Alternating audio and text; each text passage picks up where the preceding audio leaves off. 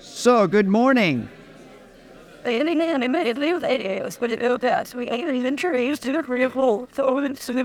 Welcome to the Santa Ponce Community Church. We're so glad that you're here. And let's open our Bibles to John chapter 9. We're going to be looking at John chapter 9. I'm not sure if I'm just not sure of the calendar right now because I would like to do an Advent series.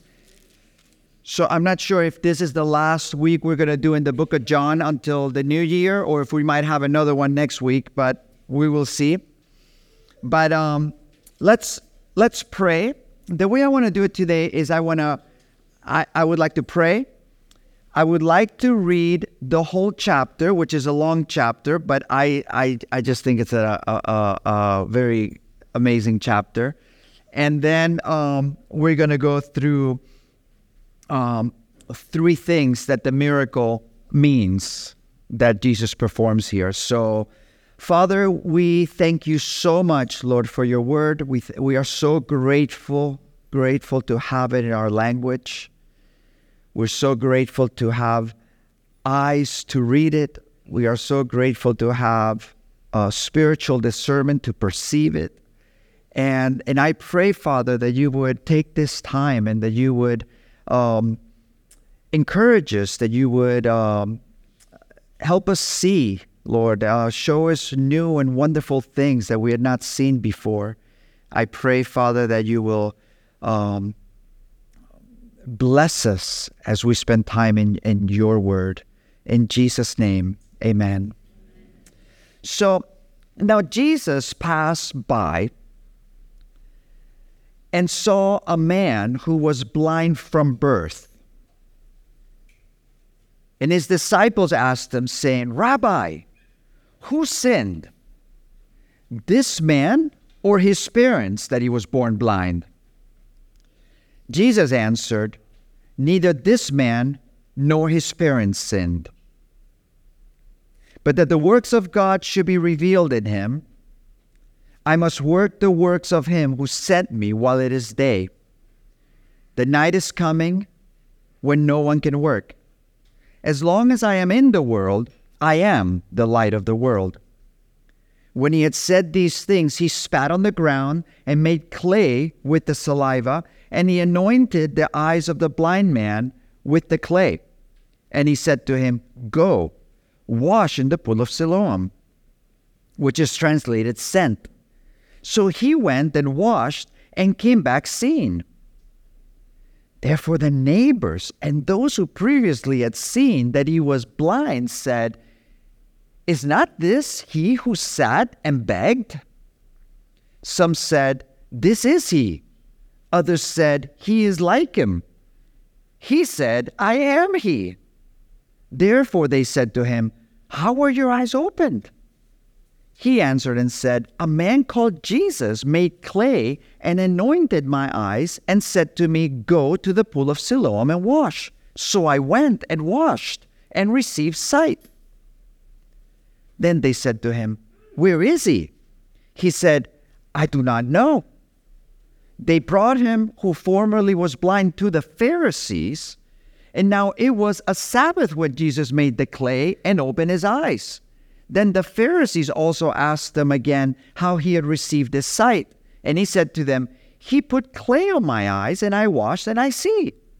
Therefore some of the Pharisees said, This man is not from God, because he does not keep the Sabbath. Others said, How can a man who is a sinner do such things? And there was division among them. They said to the blind man again, What do you say about him, because he opened your eyes? And he said, He is a prophet. But the Jews did not believe concerning him that he had been blind and received his sight, until they called the parents on him who had received his sight. And they asked them, saying, Is this your son, who you say was born blind? How then does he now see? His parents answered them and said, We know that this is our son, and that he was born blind, but by what means he now sees, we do not know. Or who opened his eyes, we do not know. He is of age, ask him. He will speak for himself. His parents said these things because they feared the Jews. For the Jews had agreed already that if anyone confessed that he was Christ, he would be put out of the synagogue. Therefore his parents said, he is of age, ask him. So they said again, call the man who was blind and said to him, give glory to God. We know that this man is a sinner. He answered and said, whether he is a sinner or not, I do not know. But one thing I know, that though I was blind, now I see. Then they said to him again, What did he do to you? How did he open your eyes? He answered them, I told you already, and you did not listen. Why do you want to hear it again? Do you also want to become his disciple? Then they reviled him and said, you are his disciple, but we are Moses' disciples.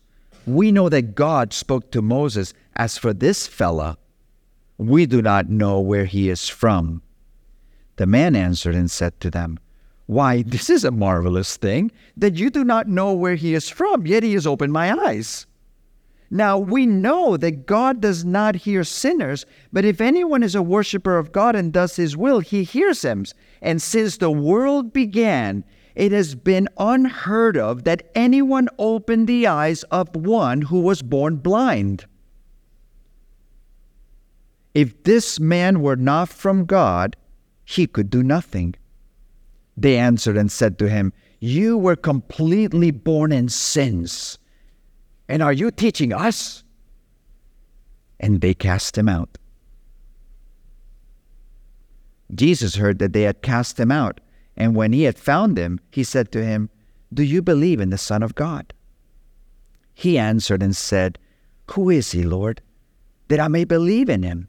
And Jesus said to him, you have both seen him, and it is he who is talking with you. Then he said, Lord, I believe. And he worshipped him. And Jesus said, for judgment I have come into the world, that those who do not see may see, and those who see may be made blind. Then some of the Pharisees who were with him heard these words and said to him, are we blind also? And Jesus said to them, if you were blind, you would have no sin. But now you say we see, therefore your sin remains. My goodness, huh? I mean, so dramatic, the whole thing. It's just so amazing. But remember, this book, this gospel is written by John, and this is just one of the stories. In John 20, verses 30 through 31, it says, and truly Jesus did many other signs in the presence of his disciples, which are not written in this book. But these are written in the book, that you may believe that Jesus is the Christ, the Son of God, and that believing you may have life in his name. We've just gone through the whole book so far. We're slowly making our way through it. But we saw Jesus in chapter 1 as the creator. We see Jesus as the one that John the Baptist points to as the Lamb of God. We see in chapter 2 that he declares his intentions in the wedding feast, that he's going to bless, that he's going to redeem. We saw in chapter 3 that he goes to a Pharisee and he shows him and manifests the love of God to him, for God so loved the world that he gave his only begotten Son. In chapter 4, we see him as the living water that this thirsty woman is needing. In chapter 5, we see him healing a man that had been paralyzed for years. In chapter 6, we see him as the good shepherd, greater than Moses, the bread of life. In chapter 7, we see him as the fountain of living water. And in chapter 8, we see him as the light of the world, the compassionate God with the woman caught in adultery. And Jesus comes and rebukes the bullies. And he proclaims last week as greater than Abraham. Before Abraham was, I am. And you just have this journey. We're going through this journey where John is trying to express who Jesus is. That people, men and women and children in all ages might come to believe in Jesus as the Son of God. And that in believing, they would actually experience real life, true life, eternal life in His name. And here, we have this miracle. Now, number one, this miracle is done in order to accredit who Jesus is as the Son of God. Okay? You're going to see there's three reasons for this miracle. Number one, it gives Him the credentials that He is the Son of God. Why? Because God had prophesied before. God said, I tell you things before they happen, so that when they happen, you will know it is me that said it. Right? And in Psalm 146 verse 8 says, the Lord opens the eyes of the blind. In Isaiah 29 verse 18, it says, in that day the deaf shall hear the words of the book, and out of their gloom and darkness the eyes of the blind shall see. In chapter 35 of Isaiah verse 5, it says that the eyes of the blind shall be opened and the ears of the deaf unstopped. And then in Isaiah 42, speaking of the Messiah, it says, behold my servant whom I uphold, my elect one in whom my soul delights. I have put my spirit upon him. He will bring forth justice to the Gentiles. He will not cry out, nor raise his voice, nor cause his voice to be heard in the streets. A bruised reed he will not break, and a smoking flax he will not quench. He will bring justice for truth. And then it goes on in verse 6 and 7, it says, and I will give you as a light to the Gentiles to open blind eyes. So when Jesus takes the dirt and He spits and He makes the clay and He puts it on His eyes and He says, go to the pool of Siloam, and He gets this man that had been born blind to see, the Pharisees, rather than thinking, who is this guy that broke the Sabbath, in their way, should have been thinking, who is this? Is this not the one that we've been waiting for? There was to open blind eyes. They were so blinded by the prejudice of their laws upon laws upon laws upon laws that they had put, that they were not able to see the Son of God when He came, fulfilling prophecy. So to me, the healing of the man, which is it's a miracle, but the fact that Jesus fulfilled prophecy is a huge miracle. But you know what? There's a greater miracle still. Because we could say, well, these stories were fabricated. Somebody just sort of wrote this thing, wrote the gospel and said, and just tell them that He healed a blind man. That'll look good. That'll be the fulfillment of the prophecy. Let's just fabricate it together. And you know what? One of the greatest miracles is the Gospels. Listen to, this is a long quote, and actually, Owen's been very kind to get it on for you. But Peter Williams, who is a biblical scholar, he uses his imagination to describe the commissioning of the writers to write the Gospels and to come up with actually what we have here. In other words, what he's going to show is it's satirical. It's just simply trying to show the impossibility of this commissioning actually happening naturally and not actually happening by the prophecies and by the person of Jesus. But listen to this. Here's the commissioning of the Gospels being written. Okay, Matthew, Mark, Luke, and John, I have a job for you guys. I know you have no training or prior experience, but we need to write the most influential works in literature. As for the timing, we'll have to move on this, unfortunately. It would have been better to wait a couple of centuries before inventing our legends. That way, none of Christ's contemporaries could contradict our story. But we are where we are. The Apostle Paul has forced the pace, writing his letters to churches around the Mediterranean. He's preaching Jesus as the promised Messiah, and heaven knows why, but all these people have believed in God on a cross. The story seems to be working, so now we need to fill in the details. Please, can you write the origin story for our hero? Paul's letters gave us the bare bones. We want you to put warm flesh on them. Are you up for it? It won't be easy. We need it to be the life and times of the greatest figure in human history. God, but also man. Sinless, but fully alive. Pure, but with profound depths. The judge of the world, but with bottomless compassion. The fulfillment of all the Jewish hopes, but with a global appeal. A man in time, but a man for all times. We need a hero with heart-melting blindness, yet steely determination.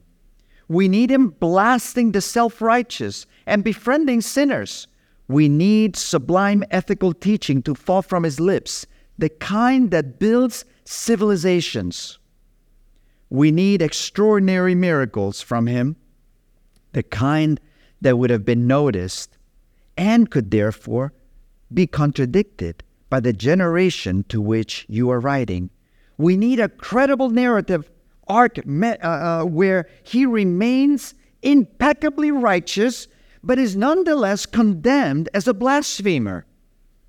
And we need it all to stand up to the scrutiny, scriptural, theological, geographical, linguistic, literary, and historical. It needs to be believable both for near and far, now and later, for those who live through these times and for all generations to come. Got it?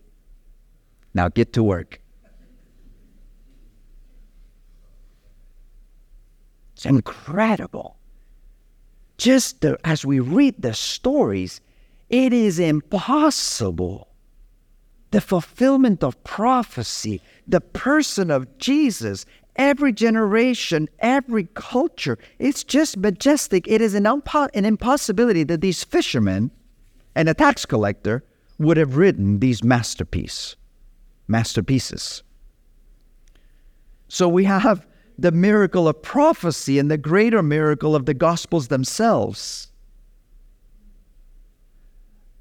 But there's something else that we see here. At the heart of this story is the supreme truth that the greatness of God is seen in his compassion, and that he never so fully reveals his glory as when he reveals his pity. A person of which few people would have paid attention to. Because he was blind, he was poor. Because he was not able to see, he had to beg. He was foolish. He was base. He was despised. And as the disciples went by, even they in their own hearts had questions, and they said, Jesus, who sinned? This man or his parents that he was born blind? It is interesting, huh? Paul, in writing to the Corinthians, he says, but God has chosen the foolish things of the world to put to shame the wise. And God has chosen the weak things of the world to put to shame the things that are mighty. And the base things of the world and the things that are despised, God has chosen. And the things that are not, to bring to nothing the things that are, that no flesh should glory in his sight. So here, Jesus passes by this man, and he's moved with compassion for him. People that they wouldn't even look twice. People wouldn't even look twice upon this man. You know how sometimes we do that ourselves, don't we? Sometimes there's like in the supermarket, there's that usual guy that's always there. And then we just kind of walk around and let's just not, just how do we walk? Look down, look to the side. There's a really nice man actually that if you know the Eroski in front, the big Eroski in Santa Ponsa, it's an African guy, and he's something else, man. He is just the happiest man I know. And if you give him something, man, he gets even happier, But what you have here is we need to realize that the gospel is not the gospel of the rich. The gospel is not the gospel of the powerful. The gospel is not the gospel of the influential. The gospel is the gospel for everybody. And what God loves to do best is to take the foolish things of the world to confound the wise. So to me, actually, when we feel like we are incapable, when we feel that we are nothing, when we feel that we're not worthy, that's when we are able to say, you know what, God? You can do beyond and above all that I can think or ask. I tell you what, guys, I am not in ministry because of my great talents. I'm in ministry because I felt that this door opened up and I couldn't say no any longer because I turned it down several times. And the only reason I went into it is because of these verses. God uses the foolish things of this world.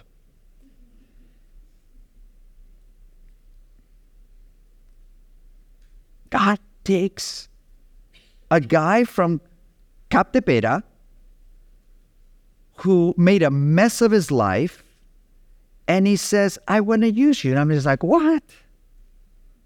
But sometimes we see the sin in our life, and we see the failure in our life, and we see the incompetence of our life, and we just think, really? Well, yes, really. Who did Jesus choose to write the Gospels? A fisherman, a tax collector, a doctor. He used common people. Who were some of the prophets? Who did he make king? A shepherd boy. Who did he make to deliver the nation out of Egypt? A man that couldn't speak, that stuttered. And when it's all said and done, when we look at the Bible, what we see is not great, powerful men. What we see is a great God working in spite of those powerful men, of the insufficient men and women. But I want to point something out here in this passage that I'm entering into interesting ground. But grammar matters. When we read our Bibles, we have to realize that grammar matters. Let me give you an example. We've put two phrases there, the same one. Most of the time, travelers worry about their luggage. Most of the time, travelers worry about their luggage. Put the next one. Most of the time, travelers worry about, time travelers worry about their luggage. See what a comma can do? Do you guys see the difference? Any time travelers here? But one comma can make all the difference.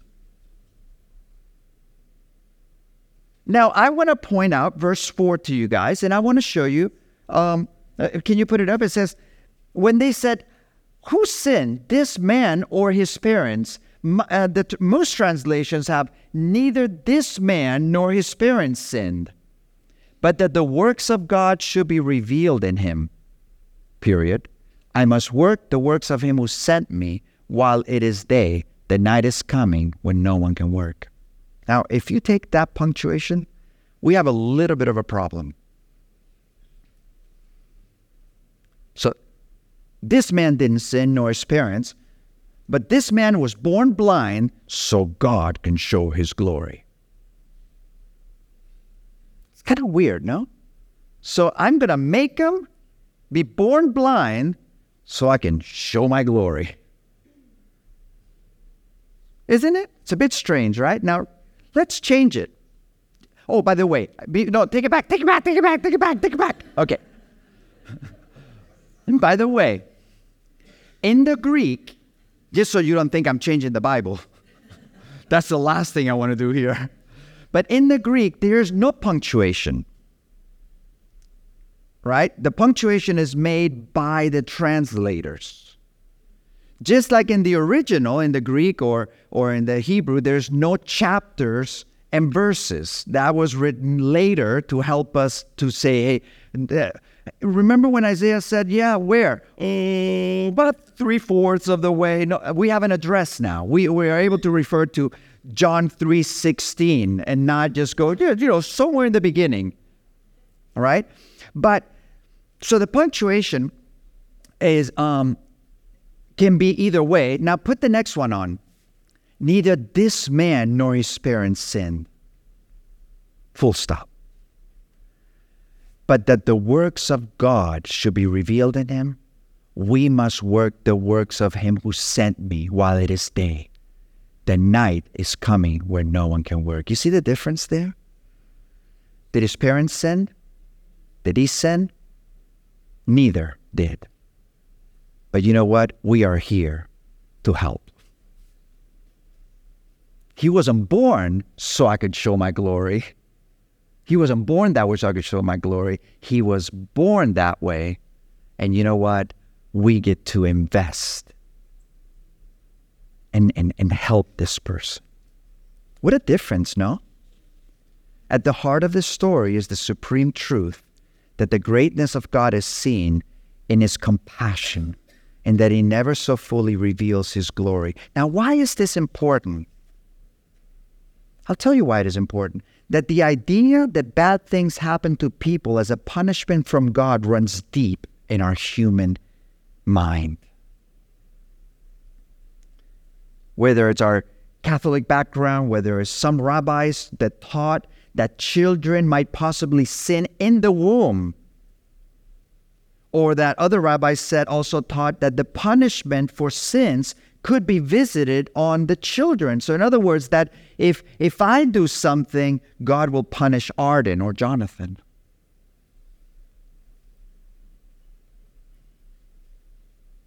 This week, I went to visit a wonderful lady at the hospital with pretty serious cancer. And as I went in, I'd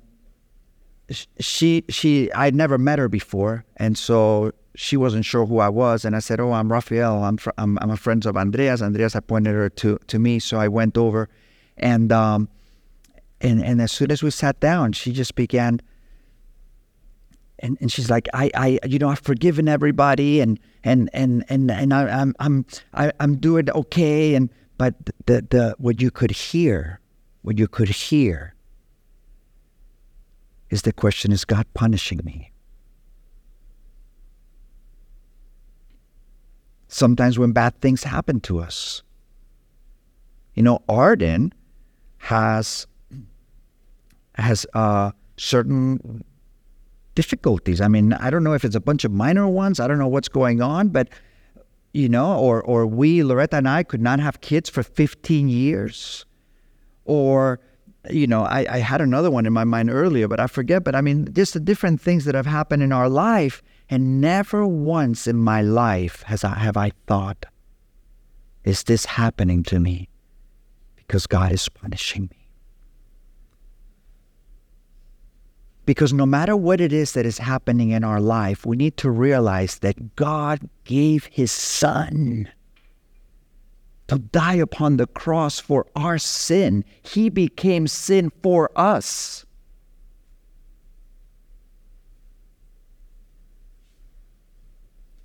Tonino and Nanita in Italy, we went to visit them. This is a tragic story. This is a crazy story. But she went to get some eye help, and they put a medicine in her eyes that made her blind. And then she took a rosary that she had, and she was completely perplexed because that rosary used to be attached, but the cross actually came loose from the chain, and she couldn't figure it out. And she's like, look, Raphael, I think God is judging me. They separated. How could that happen on its own? And then I looked, but the ring was open a little bit, so it actually just slid out. Just in the last few months, they've actually amputated 2 of her legs. Well, 2. She's only got 2. But they amputated her. Sorry. But it's a tragic. It's a tragic story. But what she needs to hear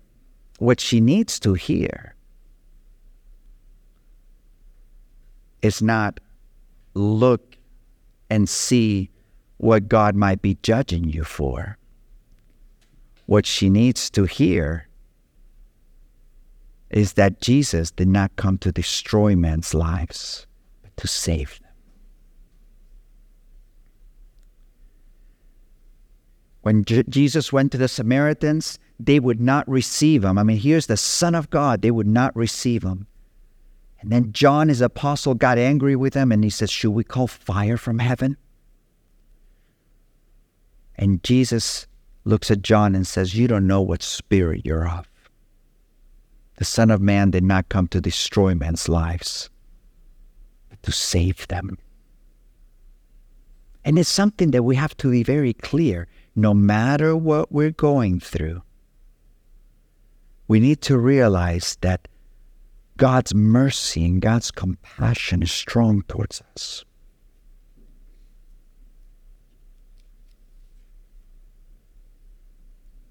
But thirdly, this miracle is also an illustration of the infinitely greater work that Jesus would accomplish in the man. This was a literal healing out of compassion for this man. This was a literal healing used as a teaching moment for the disciples. This was a literal healing to get the attention of the nation. This was a literal healing to show the authority and the messiahship of Jesus. This was a literal healing of the man born blind to shed light into the dark spiritual condition of man. Any miracle that Jesus performed actually was a picture. It was literal. He did it out of compassion, out of need in that particular moment, out of accreditation for himself, but also to make an illustration of a deeper thing that he was going to do.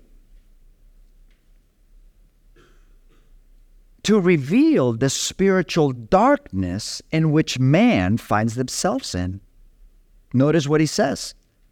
Are we blind also, the Pharisees said?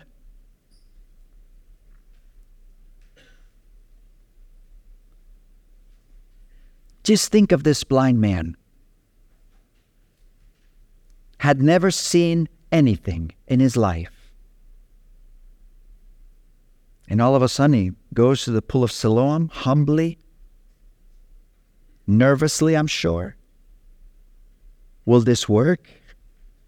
And he goes to the pool of Siloam and just imagine, I mean, he's heard descriptions of rainbows, he's heard descriptions of a sunrise, of a sunset, of the sea, of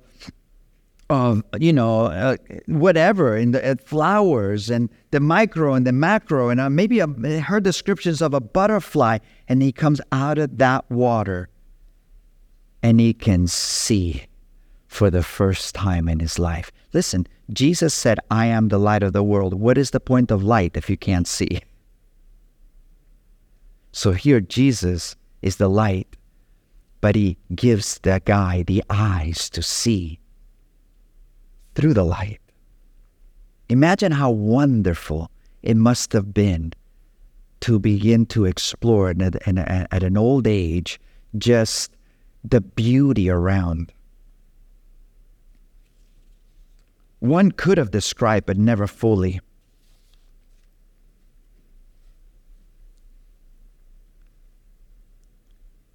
But he had been blind for years, not able to appreciate the beauty. In the same way, 2 Corinthians 4:4 says, in their case, the God of this world, the unbeliever, has blinded the minds of the unbelievers to keep them from seeing the light of the gospel of the glory of Jesus, who is the image of God. For what we proclaim is not ourselves. We don't proclaim ourselves, but Jesus Christ as Lord, with ourselves as your servants for Jesus' sake. For God, who said, let light shine out of darkness, has shone in our hearts to give the light of the knowledge of the glory of God in the face of Jesus. And here is very clear by the verses that Paul penned down that not only are we, not only was this man physically blind, but he was spiritually blind, and then he received spiritual sight to see Jesus. Means see Jesus spiritually because he says, Lord, I believe, and he worshiped him. In Ephesians, it says, the eyes, in Ephesians 1:18, it says, that the eyes of your understanding being enlightened, that you may know the hope of your calling, the riches of the glory of his inheritance in the saints, the exceeding greatness of his power. So just like we might be able to see physically, but there is such things as just spiritual blindness. I was like that. I remember as a young boy growing up in Captepera and my best friend being a Christian, and he would share about Jesus with me, and I would just didn't get anything. I remember being on a plane after doing my own detox of cocaine. I got on a plane traveling to North Carolina so I could go to university, and on the plane a lady told me about Jesus for 8 hours. And it meant nothing to me. I remember landing there and seeing a bunch of Christians, and they took me into their house. They would let me in their car. They were nice people. They didn't need the things I needed to have fun. They were just quite content with themselves, with each other, and with God.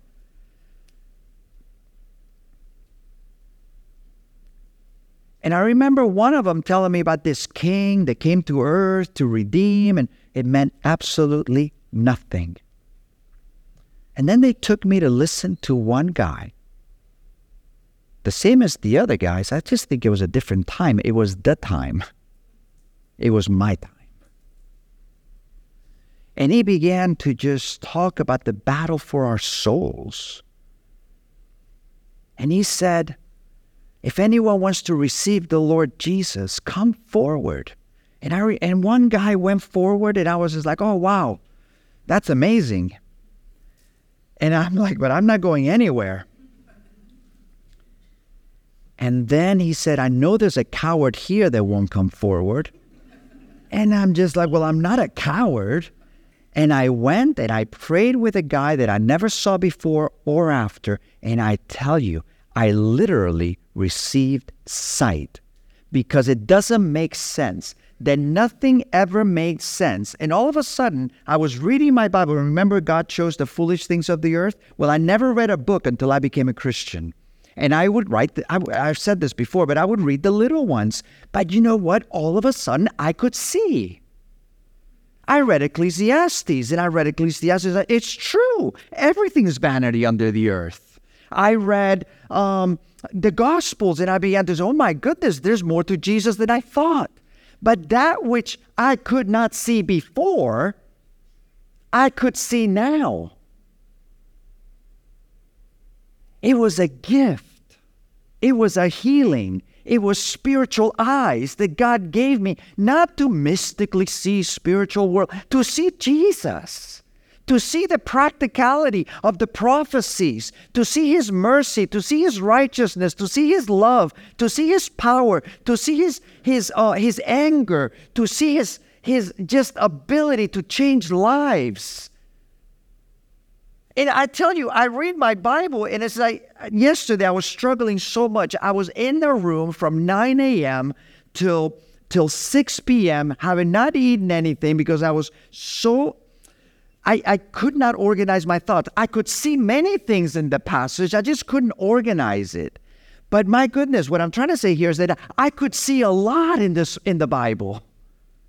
Not because of you and me, I could see a lot because God has given us sight to see His Word, to see His Son, to see history, the past, the present, the future.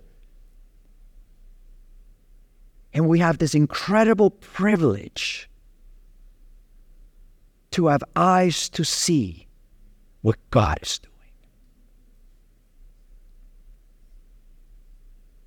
Paul prays, even for those that have already received sight, that the eyes of your understanding, you have eyes of your understanding, being enlightened, that you may know the hope of your calling.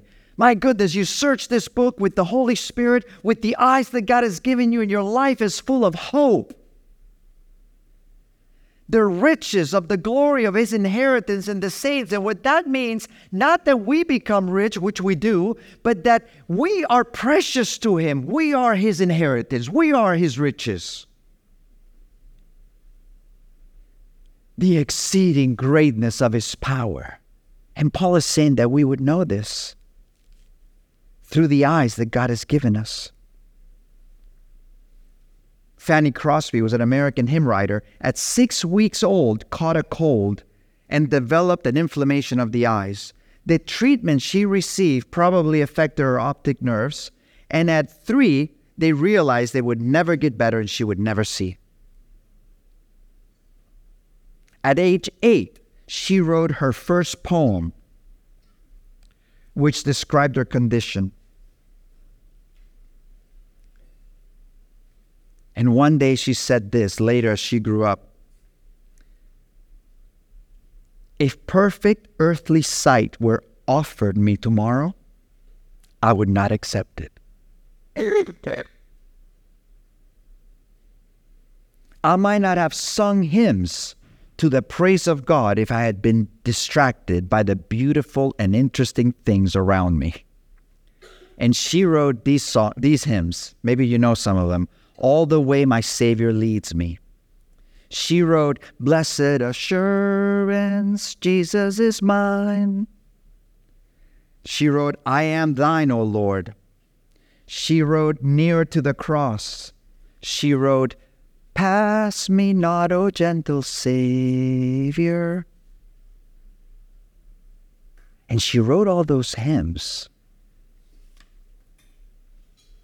with the eyes that God had given her, the things that man cannot see with their physical eyes.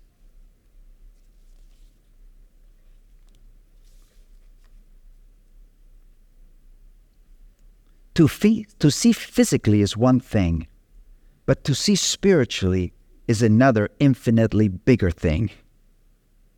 To see the kingdom, to see our condition, to see our true condition, our true need, to see redemption of the cross, to see that we've been adopted, to see the kindness, the mercy, the grace, the righteous judgment, to see the wisdom of God as we see the story unfold, past, present, and even the future, to see the inexhaustible Jesus. It's like Samuel Rutherford said, heaven would be hell if Jesus was not there. And hell would be heaven if Jesus was there. And he says, heaven to me would be and he was in prison, it would be to look through a keyhole every 10,000 years and get a glimpse of Jesus.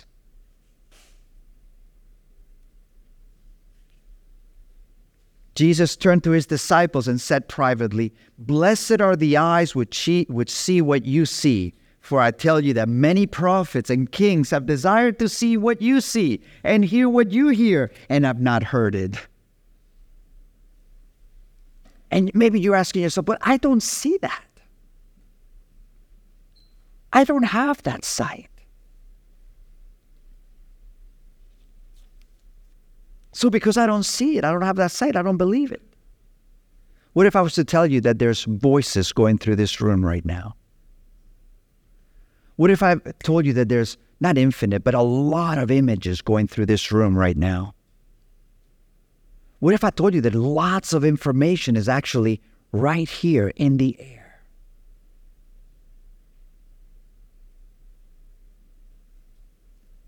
And like, I don't see it. It's okay. Get a radio. Get a radio with an antenna. And all of a sudden you capture the station, right? And you dial in. All is here. You just need the antenna. Get a TV with a decoder. And all of a sudden the images are on your TV. But they're here. You just don't see them. You just need the decoder. Need information. It's all here. Just need the right gadget. In the same way, Jesus says, unless you are born again, you cannot even see the kingdom of God. There has to be a rebirth. I mean, I don't know if this happened to her, but when I went into the hospital and I was talking to this lady, and as I was talking, she was opening up. A priest came, and I was a bit surprised because I didn't know what was going on. When I came home, I told Loretta, and she says, "Oh my goodness, they did their last rites on her." And then I walked out and I said, "I'll be back in 20 minutes." They were there 40 minutes, and then I came in, and then we prayed together. And she had been very anxious, like I said, about the guilt, about God punishing her, about feeling far away from God. And she says this, "Thank you for praying with me. Really appreciate it. I feel so much now in the hands of God, in the hands of Jesus. Before I was relying and connected to people, but now I have the sense of something much, much bigger that humans cannot offer that is carrying me. I have much more strength. And it was important that you were there. Thank you. Don't forget me." And yet she had been wondering if she was being punished just a few moments earlier.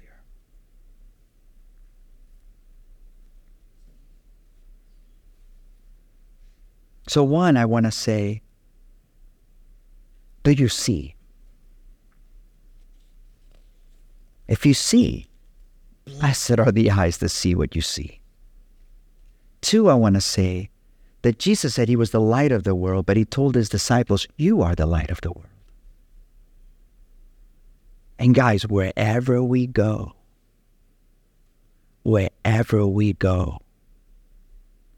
we have the opportunity to share the glory of the Lord Jesus and watch him give sight to one after another. And one of the greatest joys, well, for me, Loretta, my goodness.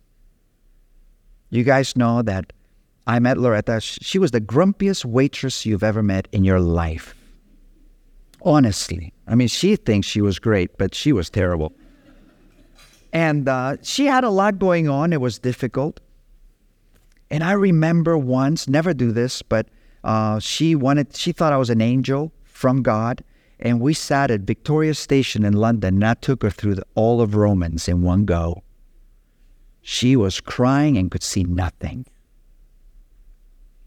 Then she came back after New Year's Eve to spend it with us. We had a missionary house, and she came there without having slept all night. And I showed her Corrie ten Boom's The Hiding Place. And then I showed her a video on the uniqueness of Christ in world religions. The girl, I mean, at one point she fell asleep. I'll just leave it there. She fell asleep. But at one point I just said to her, Loretta, you're a wonderful girl. But one day you will be on this side and I will be on that side. And I asked her, do you want help?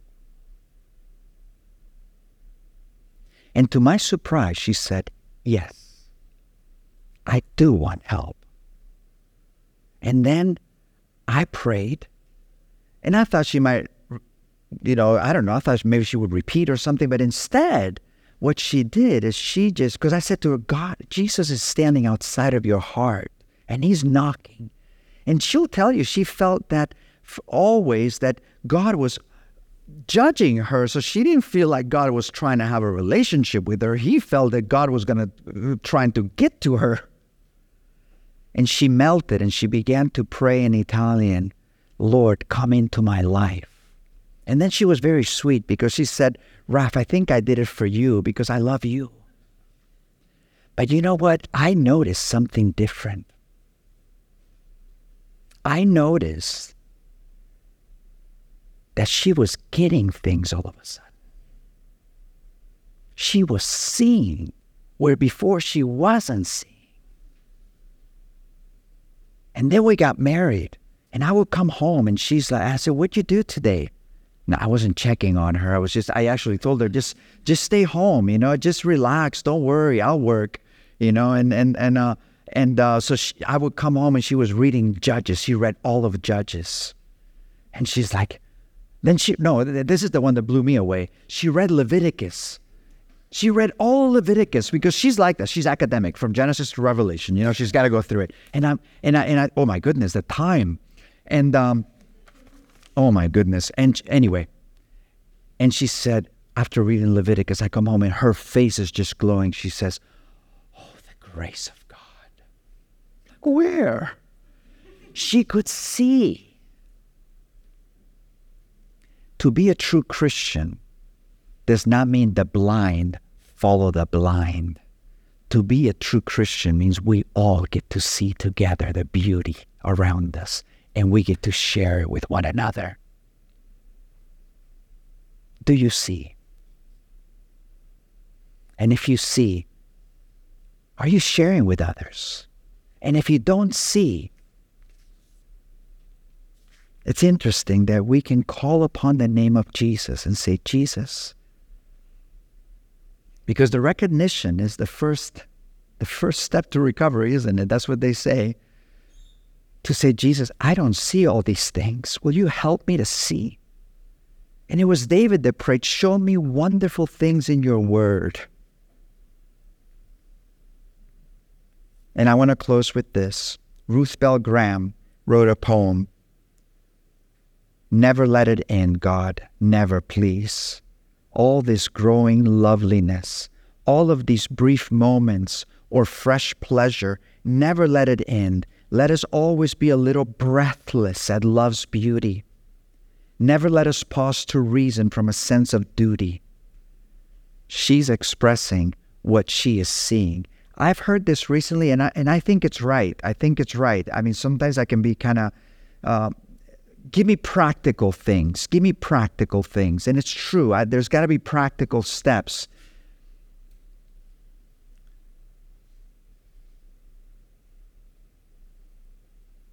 But there's nothing more practical in the world to see Jesus as he is. That's the bottom line of Christianity. If you don't see Jesus, and you don't have Jesus working in your life personally, you're no different than any cult in the world. It's just activity. The Christian life is one where we see the spiritual. We see him together, not one guru telling everybody else what he sees. No, we see it together. We see him, and he is the light of our life. He is our life. Let's pray. Father, we thank you so much, Lord, for your word. Thank you so much for this amazing miracle and this threefold, multifaceted thing that you did here. And I pray that we'll be able to grow up strength from the word. I pray that we will be able to see your accreditation. But also, Lord, I pray that if anyone is here that doesn't see you, that there will be no fear, but an ability to be able to vocalize as you draw near, and say, Lord, I want to see. I want to see you. I want the antennas. I want to be born again. I want to see your cross. I want to see my sin. I want to see the love. I want to see the hope. I want to see reality. And for us who see, that we continue to grow and never be bored at seeing you, Lord. Continue to illuminate us and through your word, help us to see you, the only true King. In Jesus' name, amen.